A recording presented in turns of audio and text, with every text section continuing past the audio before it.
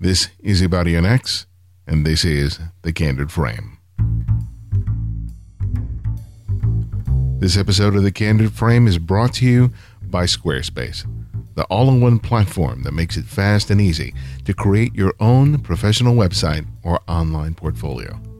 For a free trial and 10% off, go to squarespace.com and use the offer code CANDIDFRAME8.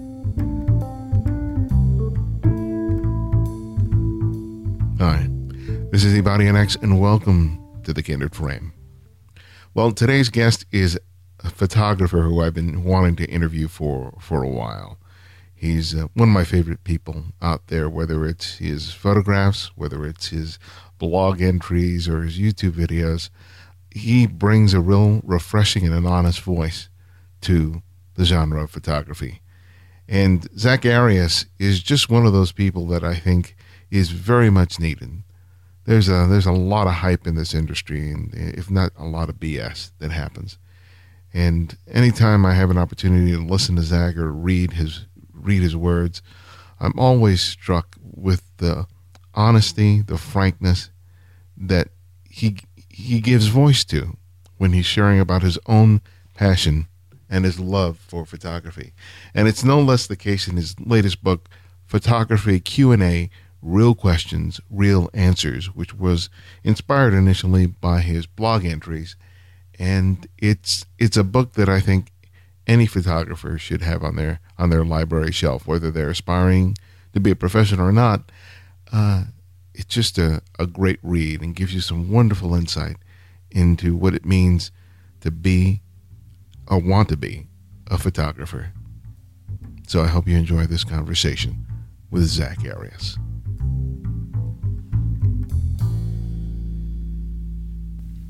I want to thank you for sending me a copy of your book. Yes. And I finished it, and I thought it was just a great book on a variety of different counts. One of the things I love about it is the voice. It sounds just like you talk, and that's not an easy thing coming from someone who's written a lot. So I really commend you for being able to do that. Well, thank you. I think that just comes from I'm not a writer, and I don't think like a writer. In fact, I don't read a ton of books. I was having this conversation with my wife, who is just a voracious reader, and it's funny that the guy who doesn't read just wrote a book. But the way I want to communicate with people is if we're sitting at a bar or coffee shop and just talking. So as I'm sitting at the keyboard typing, I'm just saying what would fall out of my mouth, for good or for bad. So tell me about, why write a book? I mean, you're quite busy enough as a photographer, as a father and a husband, raising a family. Why decide to put out a book? Because you certainly didn't have to, but what inspired you to share some of the content that you've shared online and in person in the form of a book? Well, it all started 4 or 5 years ago or so. I did a guest blog post for Scott Kelby, and I made this little video called Transform. And I was out on the far edges of the photography industry radar at that point in my life. And when I made that blog post, it kind of dropped me into the middle of the radar. I didn't know it would have that effect. And I should turn my phone off, shouldn't I? So I made that blog post, and I was approached by 3 or 4 book publishers soon after that saying, hey, we'd love for you to do a book. And, that was very nice, but I told all of them, well, I don't really have anything to write a book about. That's something I'd like to do at some point, kind of a bucket list item is write a book about photography. But I'm busy and I have a lot going on, and I don't feel that I could add anything to the bookshelf of anyone right now. So thanks, but no thanks. But this one editor, Ted Waite with Peach Pit, was just a really great guy, and we hit it off right away. And he just was very consistent and kind of, kept up with me and touched base. And what I told Ted is that, if I ever get an idea for a book, I'm going to show up in your office with the book nearly done, because writing books, that you sign that contract, the clock starts ticking, and then there's no going back, and you don't want to miss a deadline, and it's a lot of pressure. So I started the Q&A blog last summer, and I had this goal of I was going to answer 1,000 questions, and I got to somewhere around answer 700 or 800, and I kind of sat back from my computer and I thought, I think I just wrote a book. What if I could start compiling some of this information? So I compiled some things. I threw some sample chapters together, sent over a proposal to Ted, and they liked it, and we started working on it in December of last year. And and now it's out in print. What I really like about the book is that is the level of honesty and sincerity that comes across here. You hear a lot of photographers who, stand at a mic and sort of pontificate about, what photography is, what it should be. And I think that you really touch on some things that aren't often discussed, which are really important. And really just sort of spell it out that if people want to make the choice to make photography a part of their lives, they really have to be really honest with themselves in terms of what they're thinking they want to do and what they're actually doing each day to build towards that. Was that something that was really clear to you as you were responding to the questions, or as you said, as you started compiling them, you started realizing that was going to be a big part of what the book was about? Well, I think, just from the blog standpoint, and, I have been known to stand in front of those microphones and pontificate, that's for sure. But through my experiences as a photographer, I think I write about photography and interact with other photographers in a way where I'm talking to myself 10 or 15 years ago, and I'm saying the things that I wanted to hear, or I needed to hear, or I wished I would have heard. And there are a lot of times I'm answering a question going, I need to be doing this myself. I am as guilty of what this person is asking as they are, and I'm talking to myself. And I'm not so far down the photographic path that I don't remember what it was like at the beginning.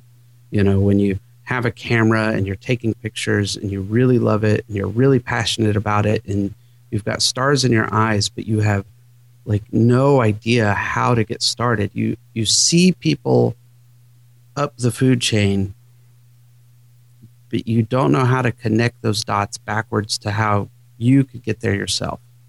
Right? I would assist photographers, and they're working for these great clients, and how did you get there? How did you get from buying a camera going, ooh, I like photography, I want to do this, to having this great client in front of you today? How did that process happen for you? And it felt unreached, unreachable. And so when I talk to other photographers, I am trying to answer questions that I wanted to hear. One of the things I think that I appreciate about what you do is that when I hear or I see other photographers who have sort of reached quote-unquote success, they seem to come off as, okay, that you'll reach a point where fear, insecurity, doubt, and struggle move by the wayside, where it all becomes gravy. And even though that's not true, that's a perception that you get from a lot of these, big name photographers. And I think that one of the things that's really refreshing about what you do, how you express yourself and share, is that you admit that all those things are always there. That's really part of the creative life, and that it's really how you contend with it that really allows you to grow and to progress.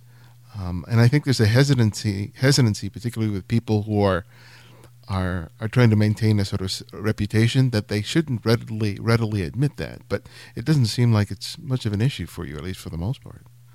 No, if you would have met me 12 or 14 years ago, and we were at some photography industry thing, and you just said, "Hey, Zack, what do you do?"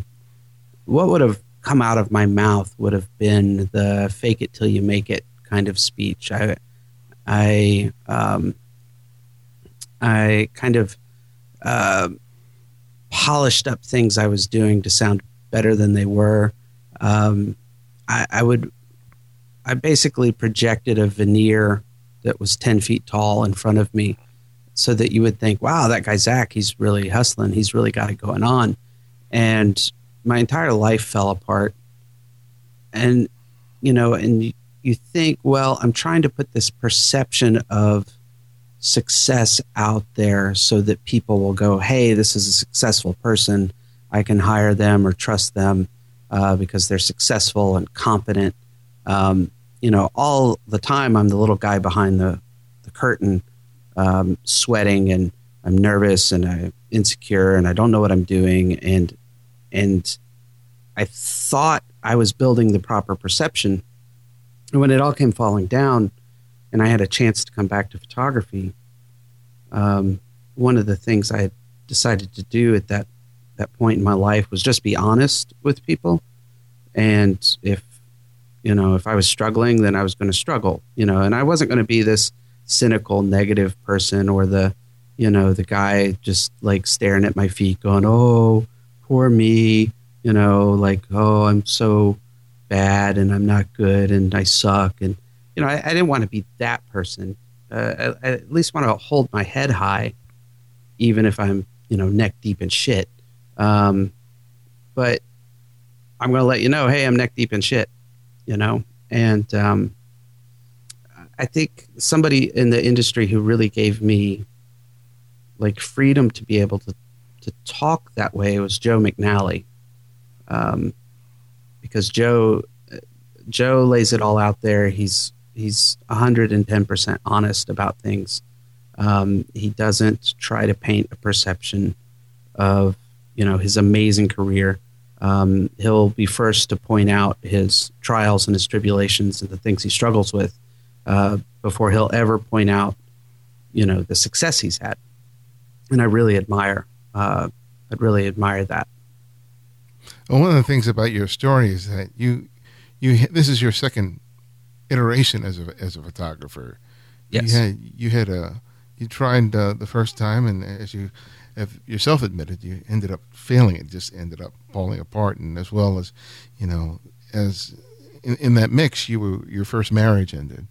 And so there was just a lot of stuff that was on your shoulders that made you walk away from that first career as a photographer. And I think that the fact that you came back and tried again is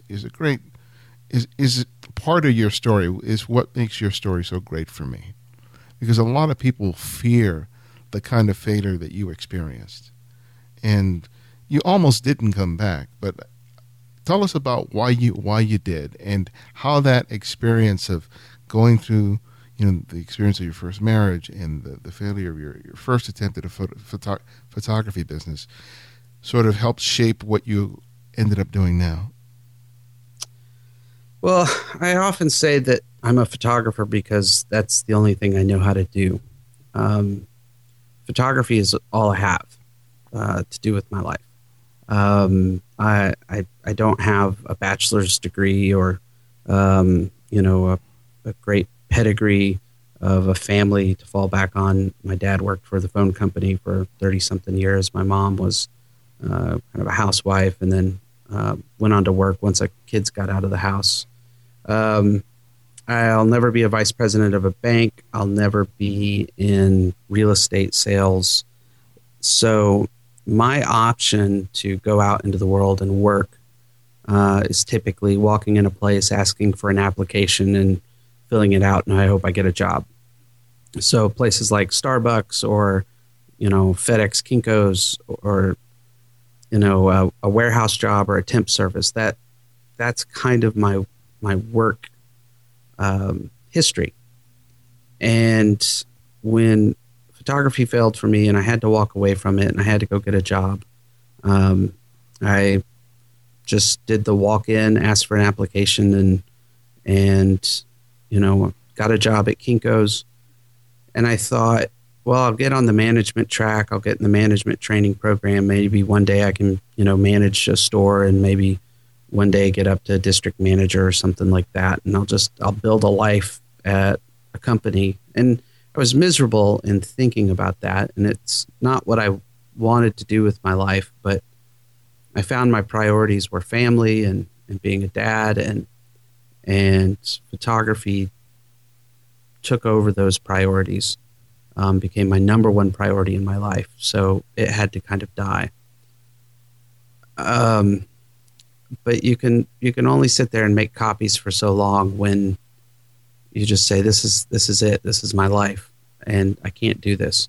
And my dear, dear, dear friend, Mark Climby, a photographer here in Atlanta, was shooting weddings and asked if I'd come shoot weddings with him as a second shooter. And I said, sure. I mean, I never wanted to shoot weddings. That was something that I avoided. But why not? I'll make a little extra money on the weekends. I'll get to take pictures again. And in October of 2003, he set me loose at a wedding, and I quit my job the next week. Because it was like I had been underwater, and someone finally grabbed me and pulled me up and let me breathe again. My life can be falling apart, but if I can be taking a picture, all the stress, all problems, all the busyness just falls away, and it's all I got. So I have to make it happen. And I learned from my mistakes. And I've been, 10 years now as a photographer, freelance, full-time. And it's great. Yeah. But what allowed you to do that? Because it's one thing to kind of know this is what I meant to do, and I have to make this happen. But there are so many reasons why many people don't end up doing that. Because, like you, they have a family, they got bills to pay. They go, I've got these responsibilities. I can't afford to go out there and do these dreams, even though I feel like I can't afford not to. So, when you're on the crux of that moment, what allowed you to make that leap? Because that is quite a leap, because you didn't know whether or not you'd succeed the second time around. I think what really allowed me to make that leap that a lot of people struggle with is that I was living in a crappy, cheap apartment. I had a beat-up car that my friend Mark had just given to me, this old Volvo wagon. I didn't have a mortgage and a second mortgage and 2 car payments and a boat payment and 4 credit cards and, tuition for kids coming up in a few years and a daughter to get married soon. Huge financial obligations tied to me. I had none of that. I was in a cheap apartment with a cheap car with a 3-year-old. And my ability to just scrape by was fairly easy then, because I didn't have massive financial obligations on my shoulders. Someone who's married, who has 3 kids, who has a mortgage, who, makes a comfortable living in a day job, who really wants to be a photographer, they have to, if they're going to continue that lifestyle and make the jump, that jump is far bigger than the jump I had to make, because I was working for $8 or $10 an hour. You've got someone who's making $85,000 a year and they want to make the jump. That's Evel Knievel jump across the Grand Canyon kind of thing. Mm-hmm. Where me, I was, I didn't have to make as big of a leap. I didn't have to make as much money from the start. So I think that's one thing that helped me, and that's one thing that I try to encourage, people who are thinking about making this jump is like, look, you got to get out of debt. I went heavily into debt the first round, buying cameras and lights and all this crap. I went into debt. I had a car payment. I tell people, slash your expenses. Don't go to Starbucks. Only drink beer on Fridays. Get rid of cable. Sell your car. Do everything you can to cut your lifestyle. Because photography can be lucrative, but usually, most likely, and especially for your first 10 years, it's not going to be. So you have to keep a pretty tight belt on your expenses.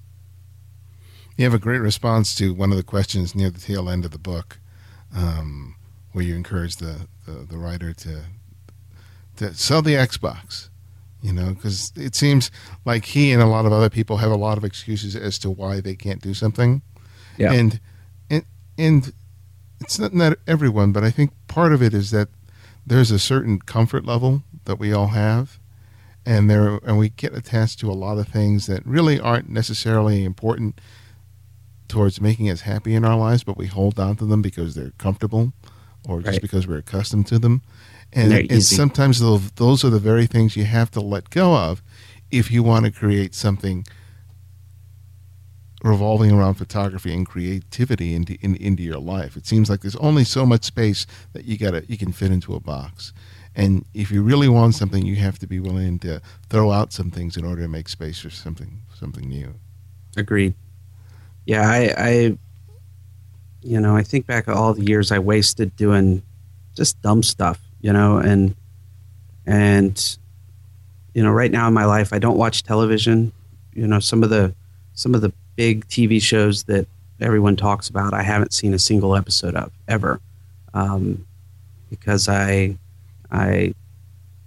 spend time with my family and I work on my photography. And I spend time with my family and I work on my photography. And I spend time on my family. And there are times that I just wish I could go home and have dinner and sit down in front of the television and just, space out and watch television till midnight and go to bed and then have a regular job and know where my next paycheck's coming from.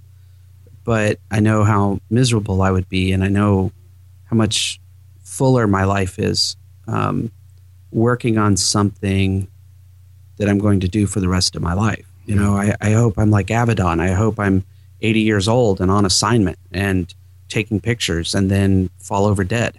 That's how I want to go. And playing Xbox and, just playing Xbox is not going to get me there. And someone can spend 20 hours a week playing video games, or they can spend 20 hours a week working on their photography. I see people buy cars and they have a really nice car, but it's like you could sell that car and you could go travel the world. And if you didn't have a car payment, it'd be easier for you to quit your job and do that. But now you have this car payment, you're kind of stuck having to work your job because you've built this lifestyle of comfort around you, and it's keeping you from your dreams, but yet you've built your own little prison, and you're wasting your time. We've got one life, and you better make the damn most of it. And now I'd like to take the time to thank our sponsor, Squarespace. Now, ever since I created my website using the service, which you can find at abarianx.net, it's been a real pleasure to give people my URL and know that when they go to the site, they're going to have a great experience in terms of being able to see my images, whether it's on a computer, whether it's on a tablet or an iPhone. The images just look great. And Squarespace is constantly improving that platform with new features, new designs, and even better support. They have these designs for you to start with and all the style options you need to create a unique website for yourself and your business. And the wonderful thing about it is their support team that works 24 hours a day, 7 days a week. So if you have any questions or concerns, they're right there with you to help you out. And that's wonderful. But go find out for yourself. To start a free trial, there's no credit card needed. Just go to the website and start building your website today. When you decide to sign up for Squarespace, make sure to use the offer code CandidFrame8 to get 10% off and to show your support for the show. We thank Squarespace for the support of the Candid Frame. Squarespace, everything you need to create an exceptional website. Yeah. You were those early years must have been a bit of a struggle, but did you find that you had a sort of a moment of epiphany where not so much that you thought, okay, I'll make it as a photographer, but that sort of that created an awareness. Oh, I'm doing this, and I don't want to let this go. I think I can really pull this off. Was there a certain moment, an assignment, or a certain period where all of a sudden you felt like that you were gaining some momentum in terms of what you were doing? Or did that really just come all sort of gradually and you were just focusing from one job to the next? I would say it was more gradual, but I'd also say that I still feel that anxiety. I still we'll go back. So the very first year I quit my job at Kinko's, my motto was I'll shoot anything but porn. So anything from weddings to family portraits to products to whatever you want. If you've got $25, you can pay me some money. I'll take some pictures for you. You know, whatever I can do to get some gas in the car and some Cheerios on the table, I'm going to do it. And I went to a friend's show and I shot a picture of them playing one night, this band, Red Letter Agent. And the next day I'm going through the pictures and one picture kind of stood out and it made me go over to Google and type music photographer. And I decided, you know, from that picture that I was going to pursue music photography. I started researching music photography. And I quickly found there wasn't a lot of money to be made in live music photography, shooting, you know, performances and concerts. And there were tons of people with digital cameras at shows and concerts taking pictures. And as I researched bands in Atlanta and through the Southeast, I found their portrait photographs, their press kit photos were horrible. Just absolutely horrendous pictures of this band or artist. And I decided that's what I want to go after. I think that's something I can offer. I can shoot portraits. I've always loved environmental portraiture. I've always loved editorial work. I'm going to bring editorial style photography to local bands. And it was a big struggle for the first year because, you know, I'm going after local bands and musicians to pay my rent, and you can't think of a more broke group of people who have no money. But I just hustled, and I treated every $50 job like it was a $5,000 job. I treated every job like it was the cover of Rolling Stone magazine. And what I found is that we spend money on what we value. You know, like I know a lot of photographers who are broke and don't have any money, but they have $10,000 worth of equipment. And you can meet some local musicians and they have no money, but they have a $5,000 guitar, they have a $3,000 amp, they have, you know, $2,000 worth of t-shirts, they have $1,000 worth of pressed EPs for sale. You know, drummers have $5,000, $6,000, $7,000, $10,000 drum kits. They're broke and they look like they haven't had a meal in a week, but they have a $10,000 drum kit. And when you build value for something, you know, you can get, people will figure out how to pay for it. And it took me a solid year of just pushing it in Atlanta, staying very focused. And I did whatever I could on the side. I still shot weddings. I shot weddings with my friend Mark for like 7 years. I shot family portraits. Any job I could pick up, I took it. But I stayed heavily focused on the music industry. If you went to my website, all you saw was music portraiture. That's it. And after about a year, I felt it turn.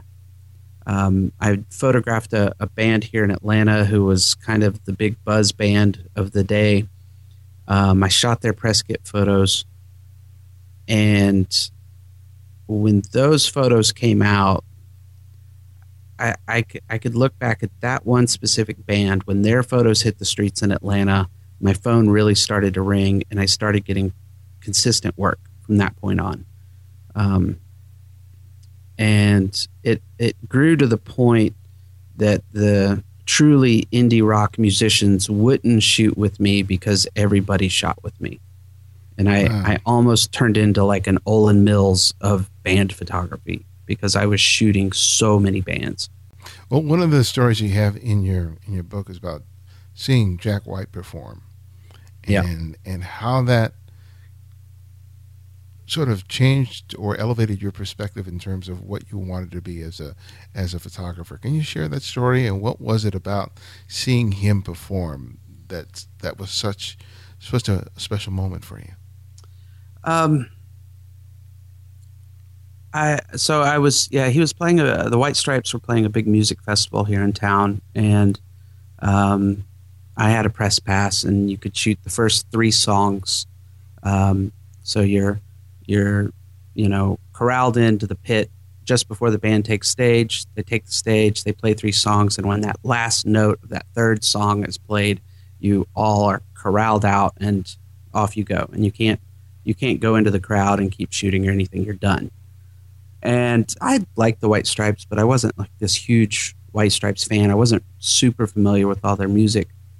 But when Jack White took the stage, and I've seen a ton of bands, I've seen a ton of musicians perform, when he took the stage and started playing, I realized that there was something different about him. There was something like a mad scientist about him, like the person of Jack White checked out, and this other persona came forward, like a Crossroads at midnight, deal with the devil kind of thing.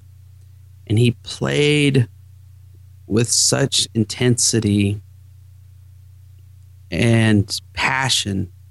I shot the first 2 songs, and then I just fell to the back of the pit and I just watched him. And he blew my mind. And I walked out of that pit thinking, I want that for my photography. And his guitar playing isn't clean and perfect and technical. And after doing lots of research on Jack White and listening to interviews and watching It Might Get Loud and all the other things that Jack White's done, like he plays cheap equipment and minimal gear, and that really kind of spoke to my philosophy of it's not about the gear. You don't have to have the perfect gear and all the best gear in the world. I know photographers who can be very technical, but they have the most boring photographs in the world. And there's no soul, there's no grit, there's no life in their photography, but it's perfectly lit and exposed. It's just boring as hell. And you can't look at Jack White and go, he's boring, but he sure isn't technical. And I'm still trying to unpack that. And that was 6-7 years ago or something. And I'm still trying to unpack, but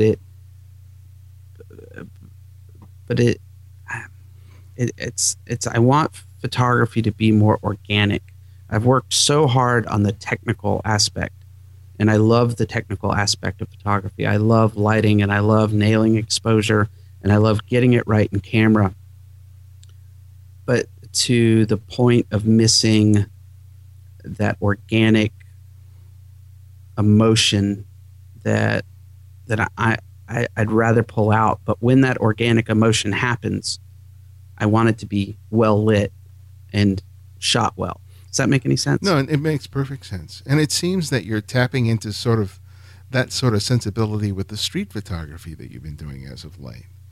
Because there's a complete rawness, there's an unpredictability that's happening there that isn't so dependent on the equipment or the lighting. It's just you, the camera, and the scene. And there is no perfectness, like you could achieve in a studio. That sort of rawness that you're talking about in Jack White's performance is something that you can find in the street photography. So am I on point in thinking that? Absolutely. And I would say that street photography has saved my life as a photographer in the last few years. And it's something, if right now in my life where I'm looking at things, all I want to do with the rest of my life is shoot street and portraits. That's all I want to do, is just street and portraits. I love portraiture and I love street photography. And I struggle with the street photography thing because I believe that it's one genre in our industry that's kind of a brotherhood or a sisterhood. You can go shoot portraits and you're a portrait photographer, but just because you're out shooting on the streets doesn't, I think, make you immediately a street photographer. I think that's still one of those little niches of our industry that you've got to earn that respect. You've got to earn that title. And at least that's just how it is in my brain. I don't know if that's true or not, but I love street photography for that. It's not perfect. It's not staged. You have no control over it. And you're hoping that the light and composition and moment all come together in a shot. And it's this constant weird balance that you're just hoping is going to happen in front of you today. So how are you taking that experience, that sort of spontaneous, sort of improvisational feel that you have on the streets when you're doing, your editorial and your commercial work? Because I think it sounds to me that you felt like you were falling into a little bit of a rut with the other work, and that the street photography helped to sort of freshen things up a little bit. But how did you or are you trying to take that experience that you have on the street and bring it to when you're working with a portrait subject or a band in the studio or on location? I have a real difficult time trying to translate it to the studio. And I think in some ways that would be an exercise in futility to try to make that happen, because the street and the studio are such two completely different worlds. It would be easier for me to take the studio to the street by having assistants run around with soft boxes chasing people, or something like that. But, one thing that I'll do is let's say a band were to come in today and say, okay, we want some press kit photos and band photos. One thing I would do is we'd shoot in studio and then we'd go out on location somewhere, and I would say, all right, we're going to start here. And there's a Starbucks or a coffee shop or a bar, 6 blocks down this street. I want you guys to just start walking to that bar and just hang out and walk and be yourselves and talk amongst each other or whatever you want to do from here to that bar or that coffee shop. And I'm going to be kind of off circling. I'll go across the street. I'll be hanging around a corner. I'll just be sort of following and moving in and out, shooting while you guys walk down the street. So that allows, me to get some kind of candid type photos of an artist or a band that kind of translates, to the street work. And there's stuff I want to do in corporate photography. I'm trying to figure that out right now. That isn't attached to street, but it's more attached to fine art and dark and moody and black and white. And I'd love to take that to corporate photography, but I'm still trying to figure out what that means and what that looks like. And I've been shooting tests and stuff over the past year trying to figure that out. You get this idea, I want dark, moody corporate photography. Well, what does that look like? Well, it's dark and moody. But how do you really do it? I don't know. So that's something I'm trying to figure out. But it doesn't have anything to do with street, I don't think. Yeah. Well, your family plays a real important role in everything you do, and particularly your wife, who you've been doing those photo critiques that you've been posting on YouTube for a while. And she's not a photographer, but she's a singer. And yes. And I'm wondering how having another creative force in the family has helped you, and also how it may have been challenging in some ways, because I know that as a result of raising a family, she kind of has put her music to the side to a degree.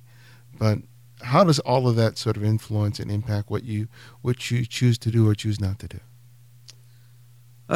She has put her music aside to a huge degree, to like, it's just nothing is going on with her music right now, because when she hitched her wagon to mine,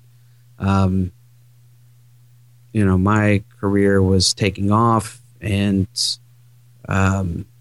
was getting established, where hers is, if people think being a photographer is hard, you should try to be a musician. That's all I can say. Like, musicians have one of the hardest jobs in the world. If you want to sustain yourself being a musician, that is one of the hardest jobs out there in the creative industry. But Meg is amazing. She's a sounding board. She is that organic artist, not super technical with anything that she does, but she does things by feel and by gut. She embodies that sort of Jack White creativity far more than I do. So she's a big influence to me in that realm. It's very difficult. It's difficult for her to be, she's someone who's creative, and she sees me going out and getting to walk in what I do and what I feel like, I'm made to do, while she herself has had to, put all of that on the back burner and let it go. And it's a huge struggle, and we have huge conversations about it. And she supports me in every single thing I do, and I support her as well. But when you get down to the logistics of it, I pay the bills and she manages the house and our 4 boys. If she were to go on tour for 6 weeks, we don't know how we could survive. Because her being on the road for 6 weeks would not make the same amount of income as me working for 6 weeks. But I have to kind of hop on planes or go wherever the job takes me. So I have to be ready to go at a moment's notice. And if I were to just say, over the next 6 weeks, I'm not going to take any jobs, that, would hurt our bottom line. So I don't know, man. We haven't found a balance. We're just trying to find a rhythm. It's tough. Yeah. It's really, really, really tough. Well, you've had the opportunity to be among photographers. You mentioned Joe McNally earlier. You have also had the opportunity to be with Gregory Heisler, Joel, and a lot of different photographers who are at different stages of their career. And having access to those people, I think, is really beneficial. Not so much because you can learn photographic things from them, but you can often learn things about how to lead your life that prove helpful. I found that that's been the case for me, and I'm wondering what have been those takeaways from you from having the opportunity to be around those people.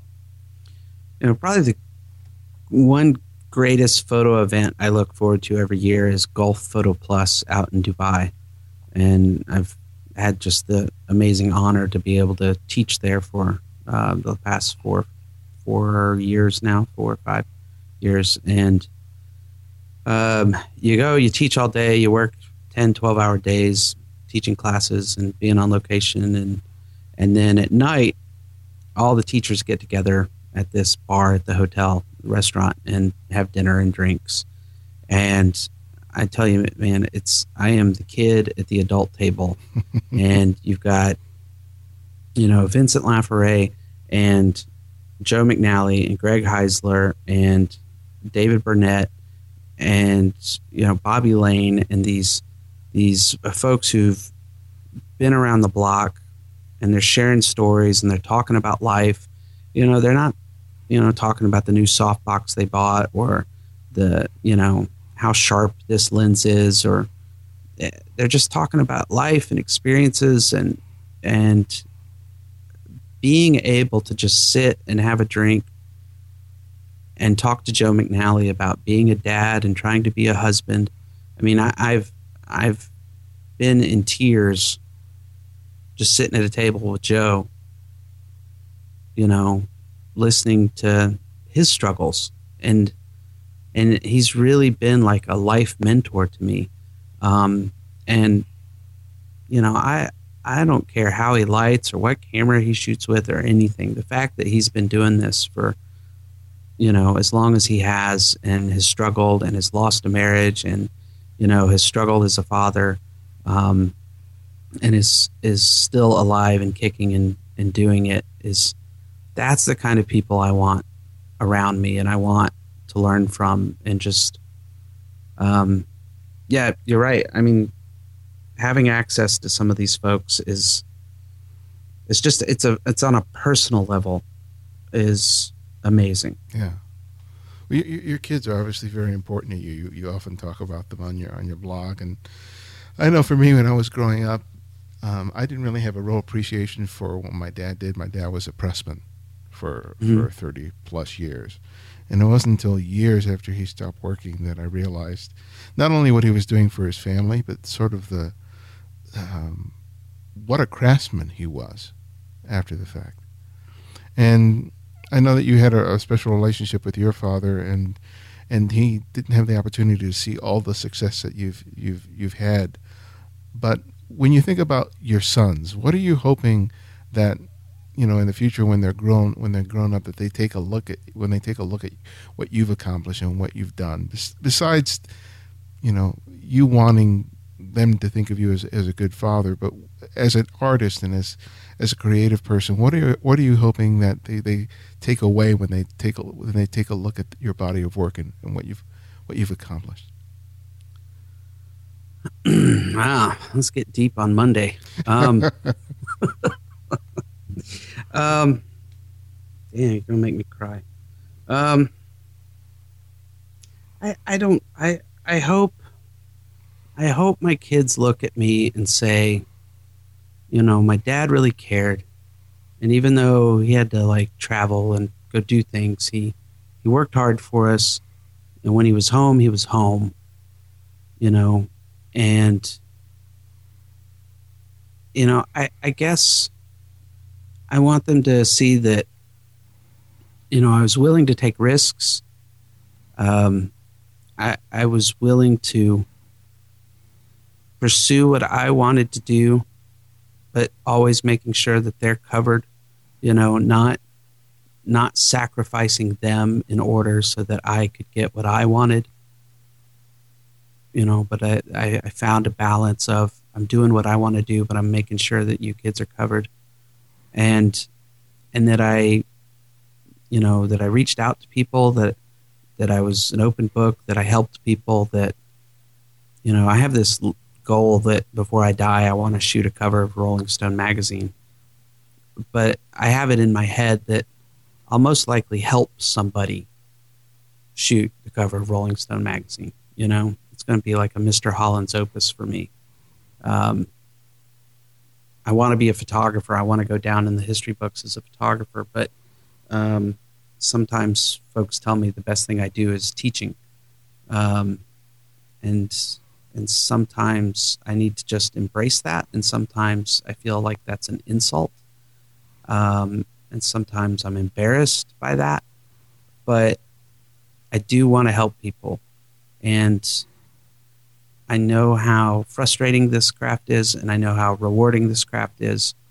And I know there are a lot of personalities and marketers and companies that are constantly throwing a lot of noise at you as a photographer. And I'd like to be that one voice of signal that can, you know, hey, I understand your frustration. I know what you're going through. You're not alone. And let me help you get through this, because I'm dealing with it as well. Yeah. You know, I want to be that guy. And, but I still want to be a photographer. I want to be a great photographer, and I don't think I'm there yet. Well, I have a great appreciation for the work that you do, both as a photographer and a teacher. And, you know, being able to do both is a rare talent. There are some great photographers who can't teach out of a paper bag, Yeah. And there are some great teachers who can't shoot for much of anything. Yeah. But the fact that you have a passion and a sincerity in your work, whether you're teaching or whether you're shooting, I think is very special. And I think that the universe can't help but to reward that. And I know that you have your doubts, but from my point of view, I have no doubt that you'll succeed in both ways, and maybe some ways you didn't even expect. But thanks. My pleasure, man. And well, my last question is I ask each guest to recommend one other photographer for our listeners to discover and explore, and it can be anyone, someone you've long admired or someone you've recently discovered. So who would that one photographer be, and why? Oh, jeepers. One. I'm going to make people angry. You know what? I'm going to say Kareem Black out of New York. I really want to meet Kareem. He has this project called Feels Good, Let's Go. You can go to feelsgoodletsgo.com. I recently mentioned him to someone on my Q&A blog. His work is great. I believe he's got an interesting story. I've heard little bits and pieces from other people that kind of maybe heard other things. And at some point, I want to sit down with Kareem and have a coffee or a beer, and I want to hear his story. I love his work. I love the mindset that seems to be going on in his life. I would say Kareem Black. You need to look him up. Right. Well, that's a good suggestion. I'm not familiar with his work, and I look forward to checking it out myself. But Zack, get him on your show. Okay, I'll make it happen. All right, Zack. Thank you so much. It was worth the wait to finally get you on. Well, thank you so much. I really appreciate you having me on, and you've got a great show, and you're one of the top podcasts out there for photography ever. So you're doing amazing work. Thank you, man. Thank you.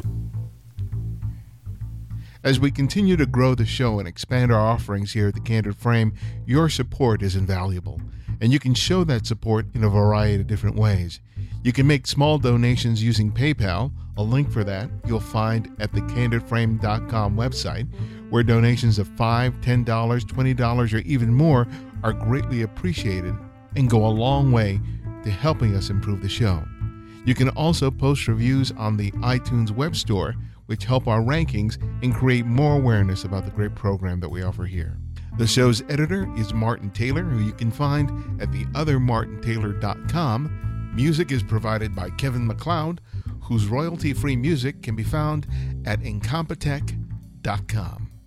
Till next time, this is Arias Perello, and this is The Candid Frame.